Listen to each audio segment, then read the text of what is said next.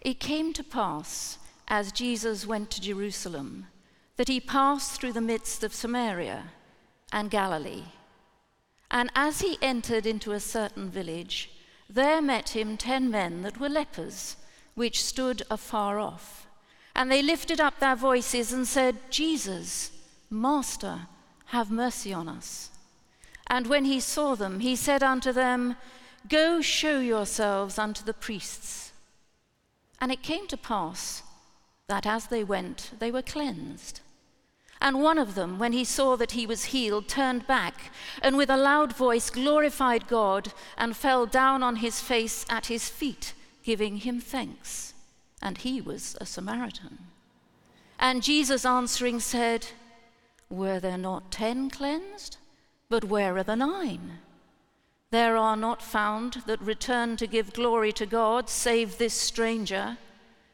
And he said unto him, Arise, go thy way, thy faith had made thee whole. This is the gospel of the Lord. Praise be to thee, O Christ.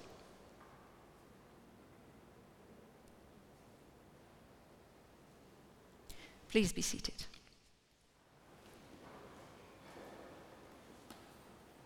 And may the words of my mouth and the meditations of my heart be always acceptable in thine eyes, O Lord, my strength and my Redeemer.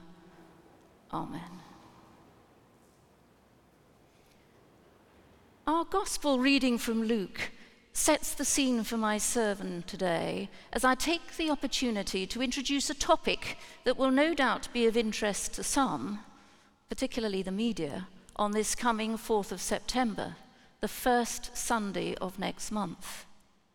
That day, I am privileged to be in the Piazza San Pietro, St. Peter's Square, no doubt with several thousand others, as guests of the Missionaries of Charity for the canonization of Blessed Teresa of Calcutta. For me, it is completion of a circle, having attended Mother Teresa's beatification, the commencement of her saintly journey as far as the Catholic Church is concerned, in Rome on October the 19th, 2003.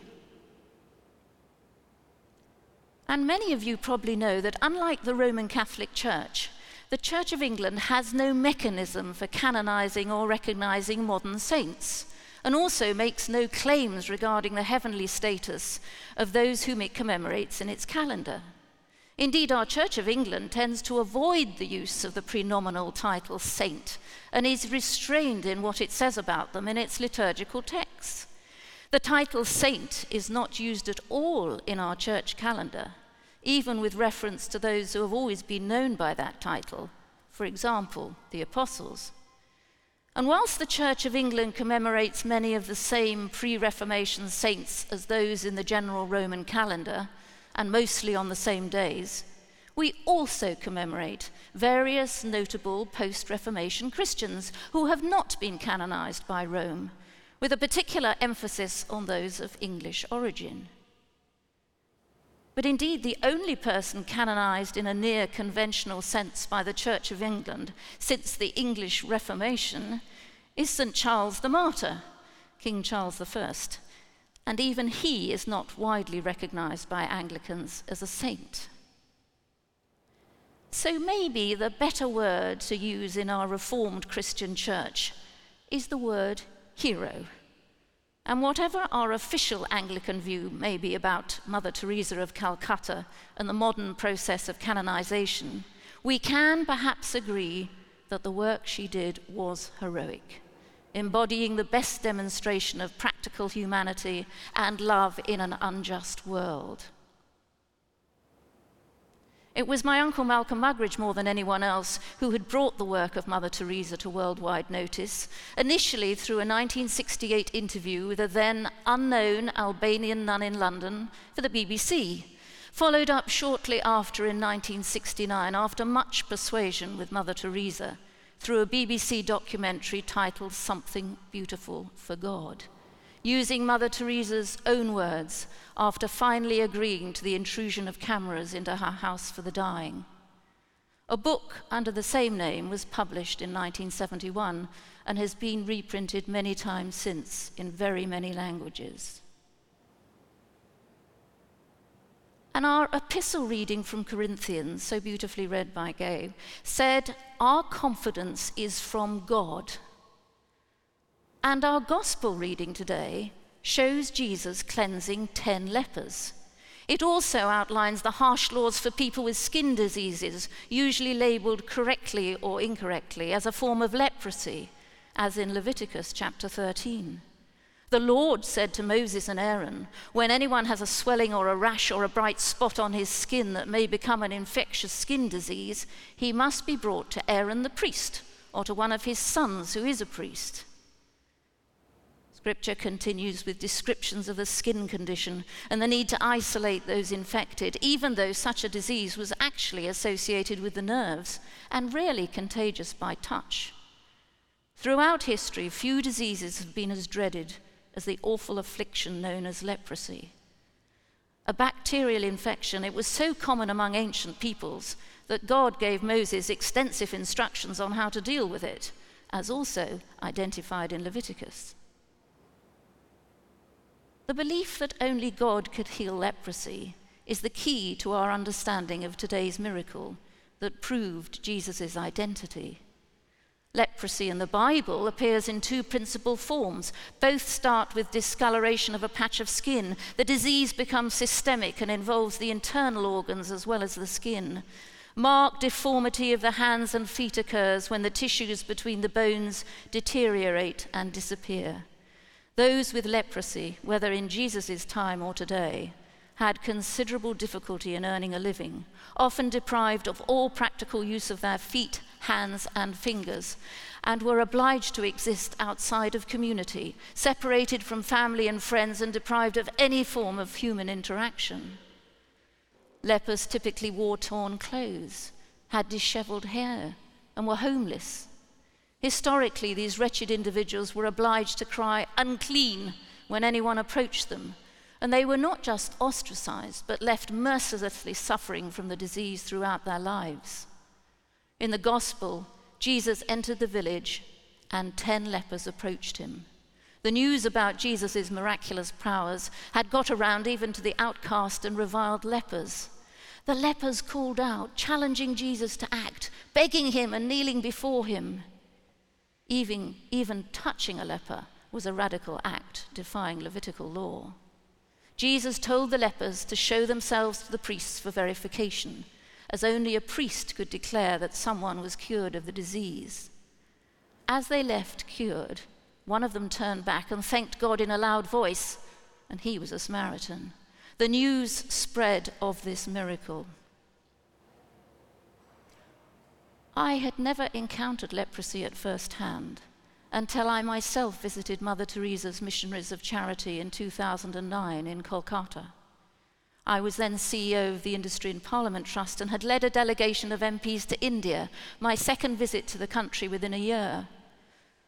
After the MPs had returned to the UK, I took myself off to Calcutta, as I had new copies of my uncle's book on Mother Teresa to present to the sisters, also offering my services to both the House of the Dying and also a spell at the Children's Centre, where the mainly severely disabled and abandoned children live.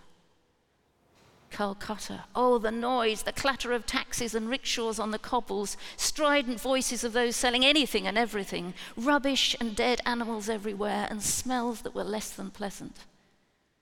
As I arrived at the House of the Dying, I was greeted by one of the sisters, who had just found a lady collapsed and half buried in the garbage dump, directly outside the main door, amongst rubbish reeking in the heat of the day that was turning to evening.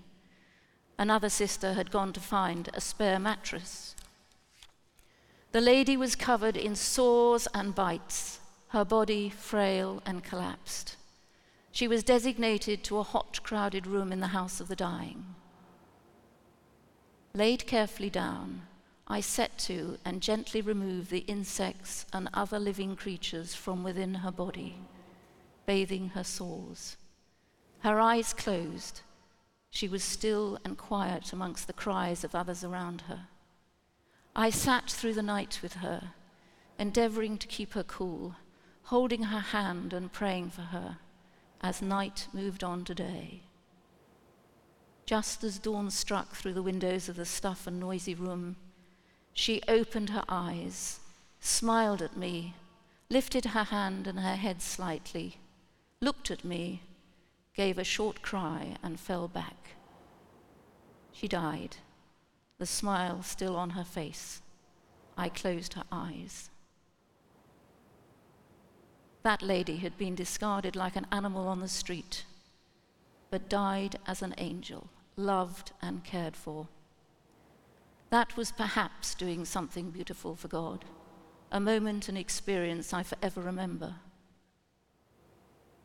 One of the sisters came over to me and told me that she had been advised on the phone by my husband that my mother, in a hospice in Canterbury while I was abroad, had just died.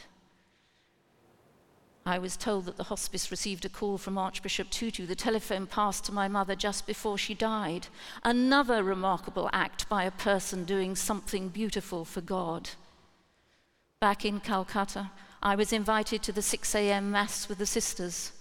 The notice board announced that it was a Mass in remembrance of my mother. And in my tears, I knew God's presence. It was also the final confirmation to me that my own life was also to change. A calling had come. My time spent at the children's home after a couple of days of respite and retreat at the Mother House was also a life changer. The disability of all these mainly discarded orphans were overcome by the joy given by the visiting people who came to help and care. In Jesus' words to his disciples and the mantra of Mother Teresa, I was hungry, I was naked, I was homeless, I was unwanted, I was unloved, I was uncared for, and you did it for me. The gospel reading today shows us how Jesus acted in the face of need, but demonstrates how he wishes us to act. As Mother Teresa put it, we must aim to live beautifully. We have Jesus with us, and he loves us. And perhaps as a postscript, it is worth noting that today, just as Jesus demonstrated, leprosy can be cured given the will to do so. With modern science and treatment using multi-drug therapy, more than 15 million people with leprosy have already been cured in the past 2 decades.